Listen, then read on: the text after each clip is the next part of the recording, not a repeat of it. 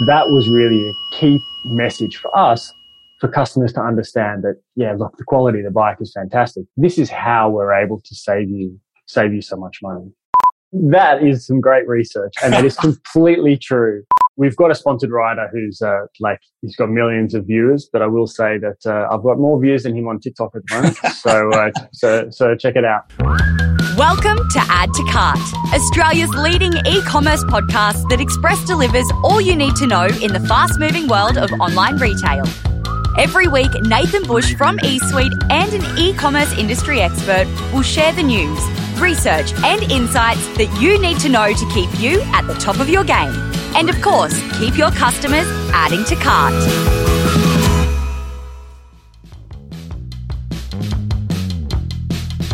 Hello and welcome to Add to Cart. My name is Nathan Bush, host of Add to Cart and director at e-commerce talent agency eSuite.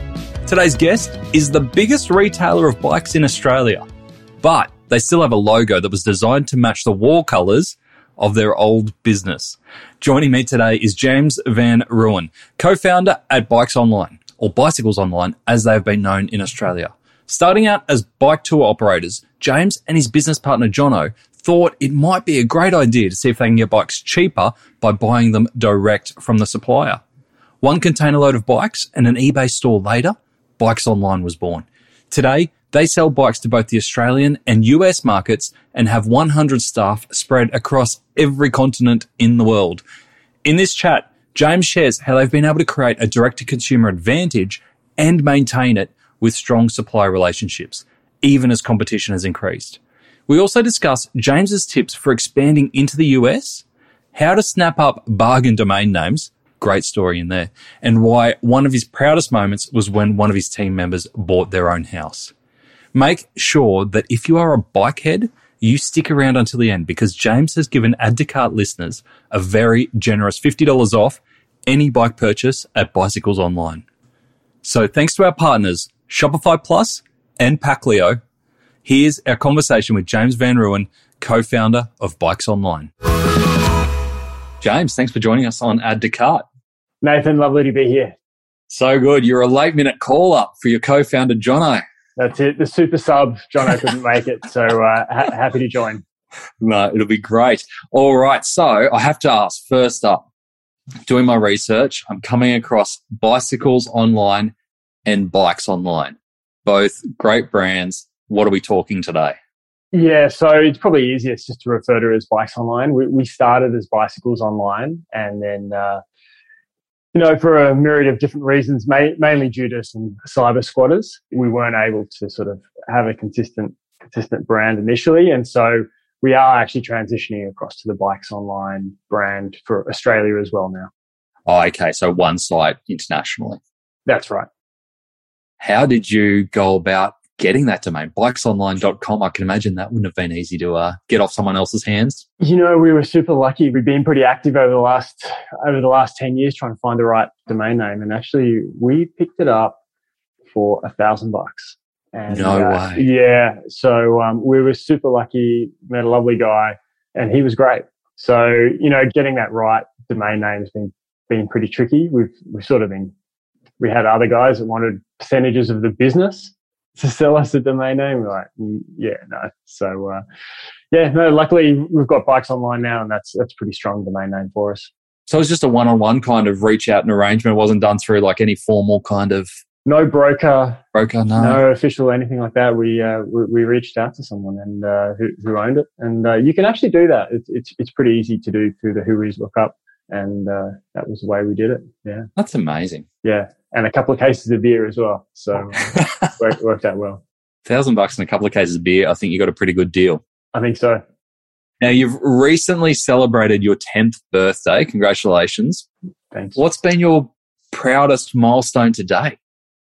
Yeah, so I was in the US just a couple of weeks ago, and it was the first time I'd been to the US really for 2.5 years. We started the US 3 years ago, and to go there and then suddenly see, the whole team, we changed offices, we've got a big warehouse, and to meet the team, it was really pretty special to be able to see how the team had been able to grow over this time without either Jono or I being there. So, they probably did better than if we were to be there. But that was really special.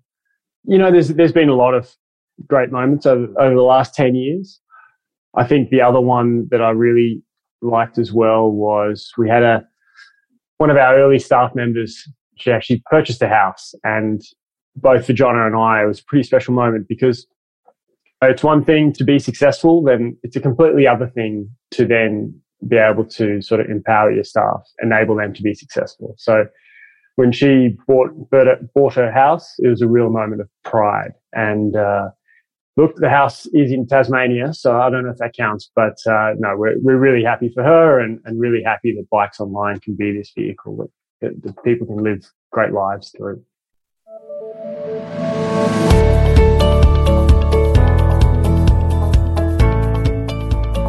Do you ever work out so hard and so much that you just crash? Yeah, I really feel your pain.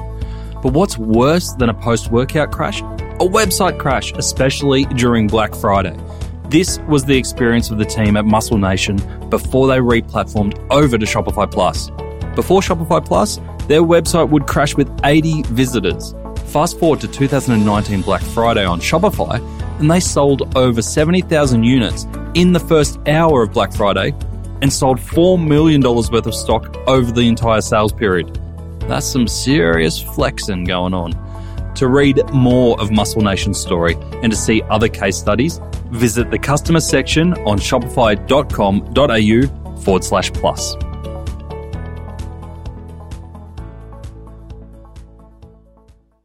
I know that you call your team Gearheads.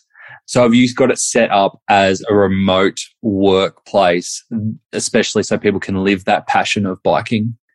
Yeah. So look, we have a pretty flexible working environment. So we have a team in Australia, we have a team in the US, and we also have a team in the Philippines. And actually the Philippines is pretty close to my heart. You know, we actually work with members of a mountain biking community in the Philippines. And so it's quite interesting because, you know, I think sometimes offshore call centers and that sort of thing can get a bad reputation, but it's quite funny because our customers will ask a pretty technical question and, you know, our staff will be like, yeah, I know exactly what you mean with that derailleur being a 12-speed and you need to adjust the jockey wheel. You know, they know their stuff. So yeah, look, we've got a pretty spread out team. We've got about 100 staff across actually all continents now. Wow, that's amazing. How do you test whether your team are actually passionate about bikes before you bring them into the business? I don't know if it's so much a test as a desire from their side. Like the bike industry is definitely one that's it's a passion industry, and it's certainly helped us attract great talent as well. So there is definitely a lifestyle component to it, and there's no tricks or anything about whether they're interested in bikes or not. People are just generally pretty keen to keep involved in that passion. Pretty special when you can bring your passion and your job together. That's it, definitely. Was it hard during COVID? Obviously, you've had this great expansion into the States, and for yourself and Jono to be stuck here in Australia. How did that feel while all that growth was happening in the US? It's hard. You know, I think setting up overseas in a regular environment is difficult, let alone during COVID, you know, and there's challenges. You know, people are working from home. There's huge supply chain challenges. There's huge growth in demand as well. So you're really being pulled in a whole bunch of different ways. And so I think to be able to come out of it the way that we have is something I'm really proud of. Yeah, great. And did the US experience a similar trend in terms of demand for bikes during that COVID period? Yeah, look, what's happened in the bike industry has been a global phenomenon. So we were basically just in a perfect storm in a way where there was a huge increase in demand. So people wanted to get out, no one wanted to catch a bus, right? So everyone was riding, and then recreationally, that was really popular as well. And then on the other side was online was super popular. So retail stores were closed. We were already the biggest in Australia, and so we definitely noticed that increase. And then there was a supply shortage. And so when you sort of combine all those things together and the fact that we had good supply, it was a good time for us for sure. And was the good supply a result of all the work that you did before COVID, or was it being able to work with your suppliers during COVID? You know, it's something that we have really been focused on since day dot. And so we're very closely aligned with one of the biggest factories based out of Indonesia. And that's one of the main brand that we carry called Polygon. And they've been really instrumental in helping us firm up our supply chain and work with us through this growth period. But, you know, all those building blocks were in place prior to COVID. And I think a lot of people were trying to get into the industry after that. But really the only way to take advantage of it was you had to have everything in place. You mentioned that relationship with Polygon. Do you have any advice for people who are working with suppliers and looking to enhance that relationship to keep that supply chain steady and predictable? Any advice for other retailers, whether in the bike industry or not? Yeah, look, I see that supply relationship is critical. So for us, Polygon's been huge, and we've really both shared in this growth experience. We've helped them a lot in terms of their marketing, their product development. We work really closely in hand with them. And so it's definitely mutually beneficial. And the move into the US was very much a partnership as well. On the reverse side, you know, they've been able to give us huge benefits in terms of, you know, not just supply, but things like terms of trade. And so, you know, having a trusted partner like that really makes life a lot easier.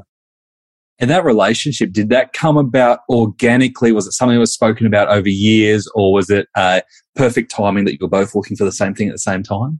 It's like a relationship, and good relationships take a long time to build.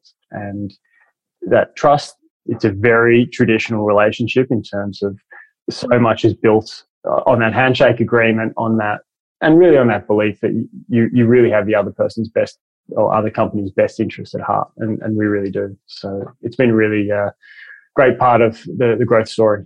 Yeah, brilliant. Speaking of the growth story, do you mind if we go back to the start? Because if people aren't familiar with the Bikes Online story, it's really fascinating because you and Jono actually started out as bike tour operators before you were retailers. Can you tell us about why you went from the tour world into the retail world? Yeah, sure. So, you know, we sort of started this bike rental, bike tour business about 15 years ago now. And it was a nice little business. And every year we would replace the fleet of bikes. And we would just thought, these bikes seem super expensive. And we thought, why don't we go see if we can buy them direct from the factory? And we actually approached a bunch of different factories, one of which was Polygon.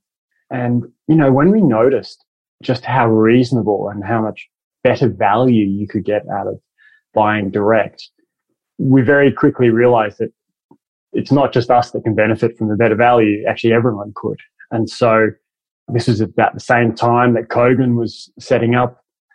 And so we set up an eBay store. We sold through the first container of bikes in 4 weeks.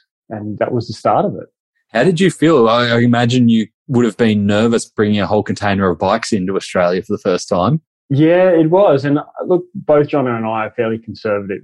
And what we realized was that, look, if they didn't work out, we would put the bikes into the fleet of the rental business. And so we always had that. We try to always have some sort of backup plan just in case things didn't work out. But we very quickly ordered more containers for sure. Makes sense. And how long did you stick around on eBay for? We stuck around on eBay for years. So it became a really important part, especially with lead generation. These days, it's changed for us now. We're much more focused on the entire customer journey. And I mean, eBay, I think, is brilliant business. We still do a little bit of business on the parts and accessories side, but really you want to take a customer and our riders through a journey that's really managed well for that educated, considered purchase, which is a bicycle. You obviously knew bikes and you knew riders pretty well from your time doing the tours and the guides. What, if you can cast your mind back to those early days of selling bikes online, what were the hardest things for you to get your head around in shifting bikes online? I think that the hardest challenges at the beginning for us were actually ones that still exist today. And bikes are just not a category of product that people are traditionally used to buying online. And so we really had to convince, customers it was okay to buy online. And so that's been really a big challenge for us for a long time. And I think that's what's changed recently is the understanding that it's not so much that we can have an equivalent experience to an in-store buying experience. You can actually have a better experience online. And there are so many things that you can do and you need to do. If you are going to be buying, an expensive bike, you want to do your research, you want to have the options. And there's a lot of things that you can do online to be able to de-risk, well, at least that perceived risk, reduce that perceived risk for the customer. And so, I feel we're getting better and better at it. But it's a constant challenge for us. Do you remember any of the improvements that you did online that really kind of broke a barrier in de-risking the purchase for a customer?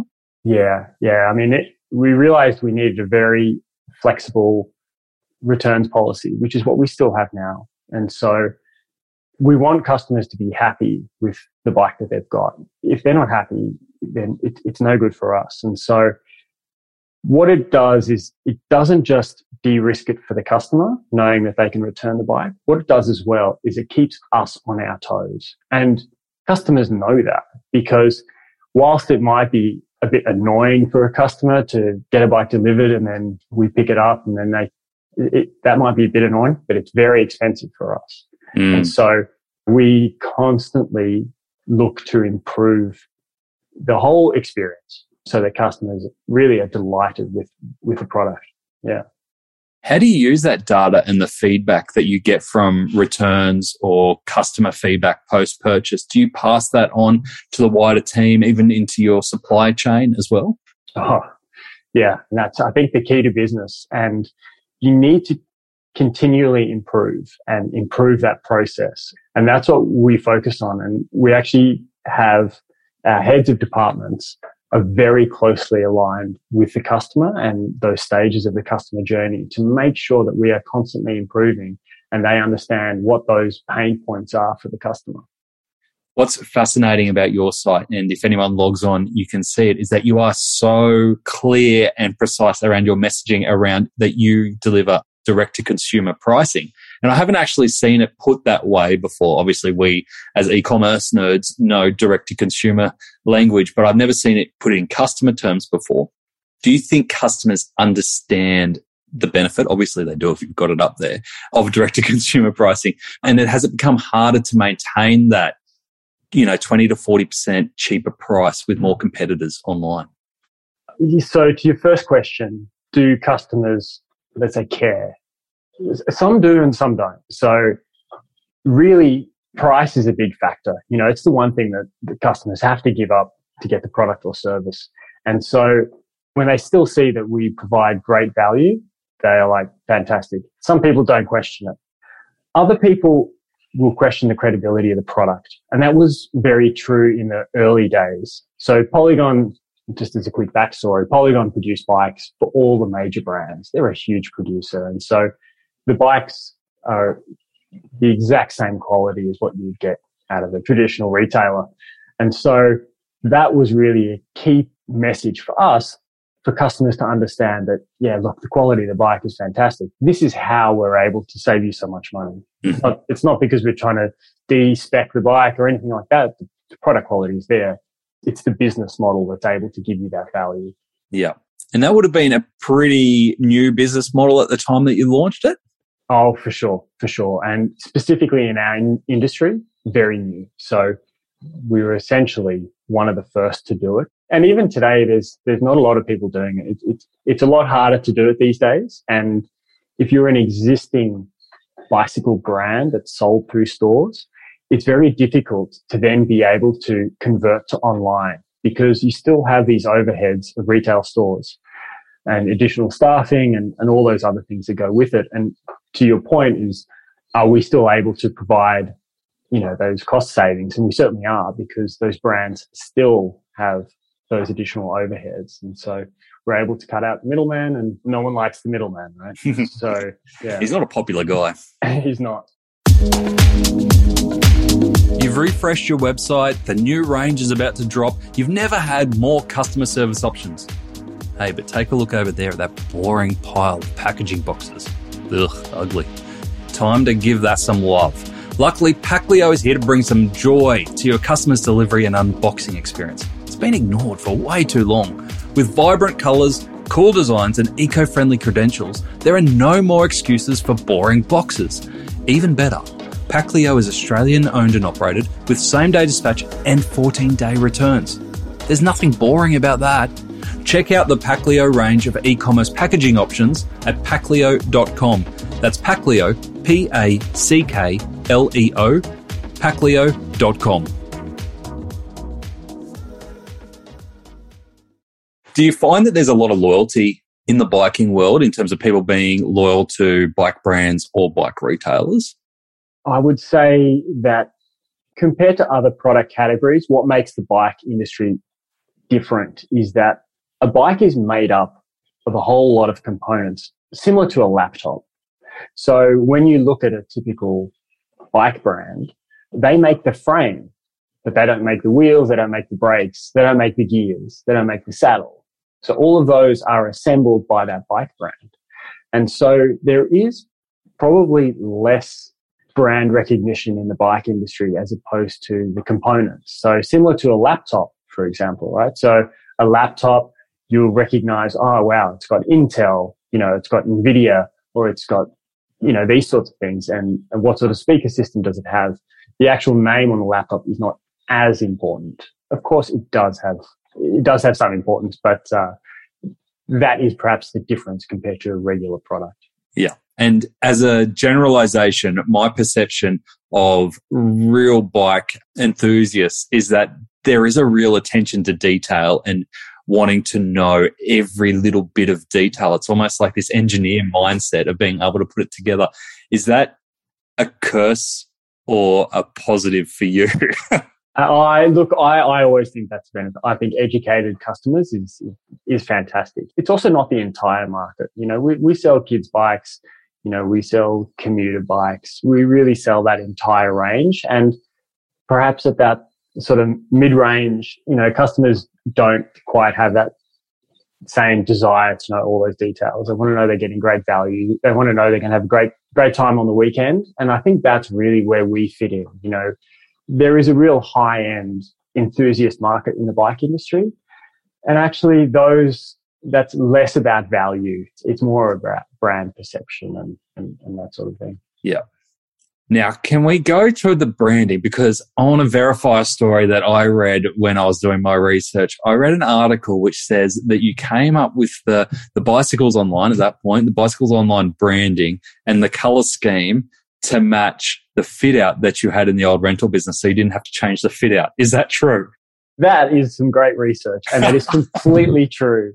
So the original business, if anyone wants to look it up, was called Manly Bike Tours. And, it basically had the same blue and white. And so we save on paint, essentially. We retained the same color. So, it still seems to work for us. So that's great. I love it. Good research. That is true, a retail mindset right there. Yeah. And now, so going forward, obviously we talked about having the dual sites coming together under the one URL and one brand in the future. From your expansion into the US, one thing I did notice on the US is that there's big photo of you and Jono, with an American flag behind you, very proudly. Here we are. What have you noticed around the differences that you've had to take into the States around your messaging and brand identity? Yeah, sure. So I don't know if there's been a big rainstorm just come through. So if the feedback's too much, no problem. We're all good. At least it's not a good time to go cycling. That's it, right? It's a good time to talk to you. So, to your question about the US has been a fantastic journey for us. And in terms of what the differences, there's some that you would expect and there's some that you just simply, left us dumbstruck. So first one, you mentioned it, right? Incredibly patriotic. So their flags are everywhere, the flags outside of our office as well. And so that's an important point. The differences between Australia and the US, however, go a lot deeper. Australia is very much a winner-take-all market. Mm-hmm. It's a small market. You need to be highly efficient. You need to be very competitive. That's how the Australian market is, certainly in the bike industry. Is that just due to size of the Australian market? Yeah, the Australian market is a good market in the bike industry, but it also has more than 350 brands servicing 25 million people. We just don't have that many people. So not just customers, but also employees. And so you have to be very efficient. That dynamic doesn't exist in the US. It is not a winner-take-all market. It is such a big market that it's made up of lots of different markets. And so, one of our biggest competitors really just operates in Florida. Mm. And a lot of people actually said to us when we were going to the US, look, just pick one state. Look at that. Even online, just pick one state. But we're probably a little bit over-ambitious, and we're like, no, we're going to do the whole thing. Look, it's worked out well for us, for sure. And the efficiencies that we've gained in Australia certainly have applied in the US. We sort of joke and we say that people ride bikes in Australia the same way they ride them in the US.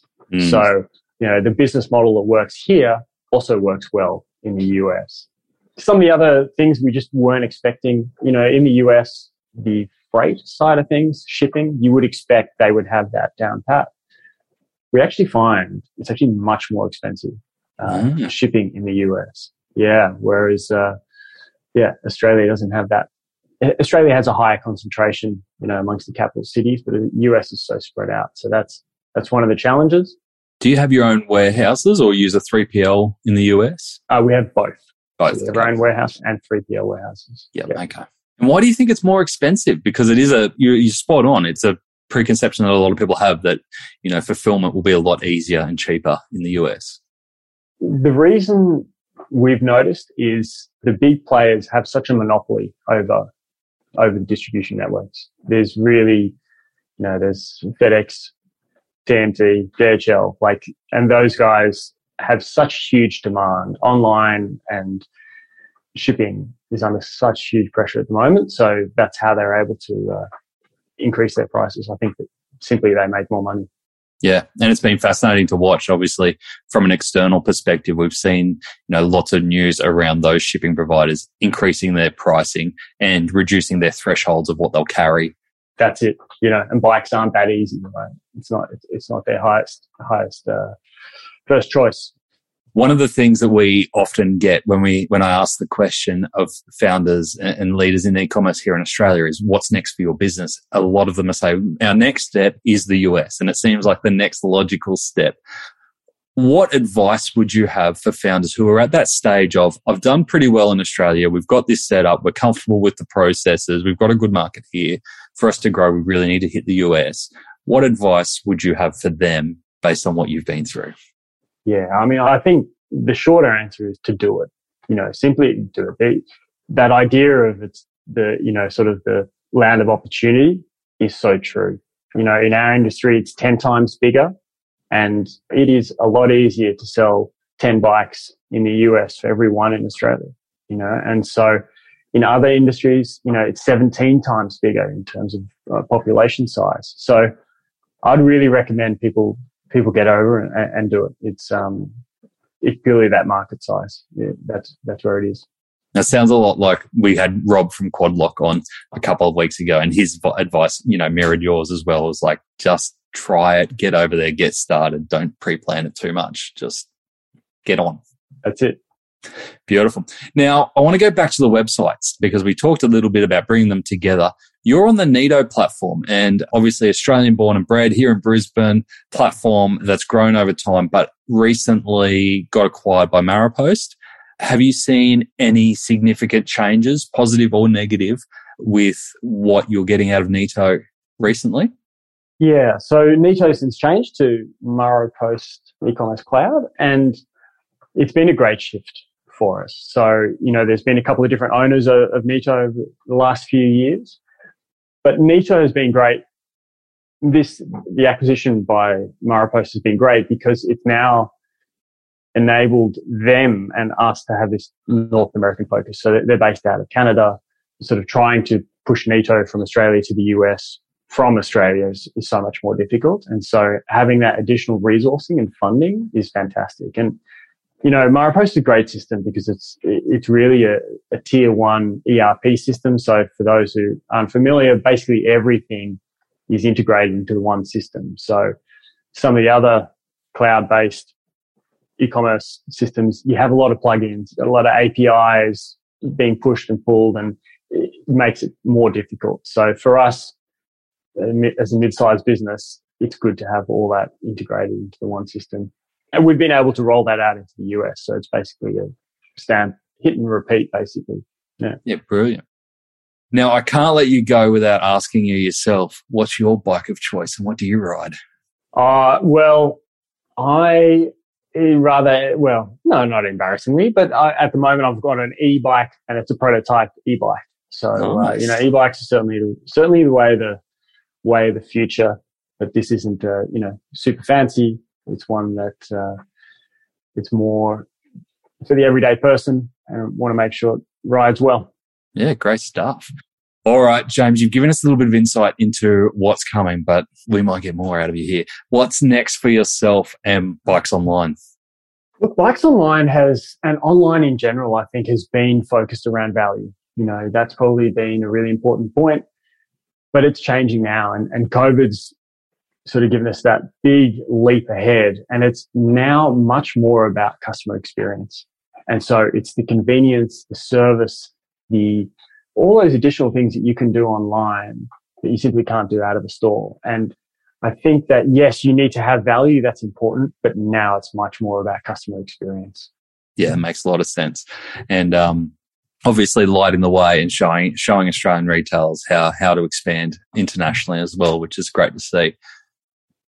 James, if people have heard this and want to get in touch, what's the best way for them to find out more about Bikes Online?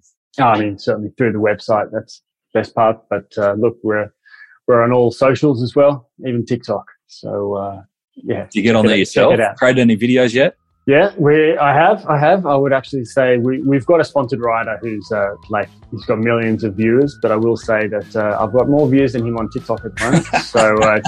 So check it out. The original influencer. That's it.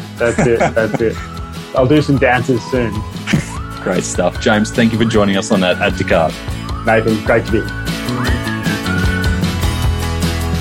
Now, as promised, James and the Bikes Online crew have given Add to Cart listeners a very generous $50 off any bike. To claim your discount, head on over to bicyclesonline.com.au. That's bicyclesonline.com.au and add the code Add to Cart. All one word, Add to Cart, and your $50 discount will be applied. Maybe even check out those electric bikes that James was talking about. All right, here are the 3 biggest takeaways that I had from our chat with James. Number 1, creating value exchange with suppliers. The Bikes Online model is based off the direct-to-consumer offer, which means they need to develop and maintain relationships with suppliers. It was interesting to hear James talk through this because it didn't come off as a commercial relationship, but more of a mutual value exchange. Bikes Online help with marketing and product development. Their suppliers help with new market development and innovation. This is obviously a really deep relationship that goes beyond transactions. Number 2, being better through flexible returns. James talked about building trust for online customers, particularly with how hard it is to buy bikes online. One of the ways they've created this trust is through a flexible returns policy that obviously de-risks the purchase for the consumer. But more than that, it encourages the Bikes Online team to be better, because a return is the worst and most expensive result. For both the customer and the business sake, everyone wants to avoid those returns. It's a great motivator. What customer policies could you put in place to push you and really make you better? And the third one, I've called this You'll Never Know Your Luck, as in URL will never know your luck. Get it? I love the story of how James and the team acquired their prized domain name with $1,000 and a couple of cases of beer. These kind of domains that James has got are typically in the tens, if not hundreds of thousands of dollars. So, is it worth a sneaky reach out to some of your ideal domain owners via Whois to see if there's ever any interest? You never know. To get the highlights of today's episode, head on over to addtocart.com.au and sign up for our free newsletter. Each Tuesday, we will send Monday's episode summary, links, and discount codes for you to go next level on. And if you're looking to explore your next e-commerce opportunity, come and visit us at eSuite. We're a dedicated e-commerce talent agency connecting the best e-commerce talent with the fastest growing brands in Australia. Head on over to eSuitetalent.com.au where you can download the free e-commerce salary guide and sign up to our weekly e-commerce job emails. Thanks for listening, and until next time, keep those customers adding to cart.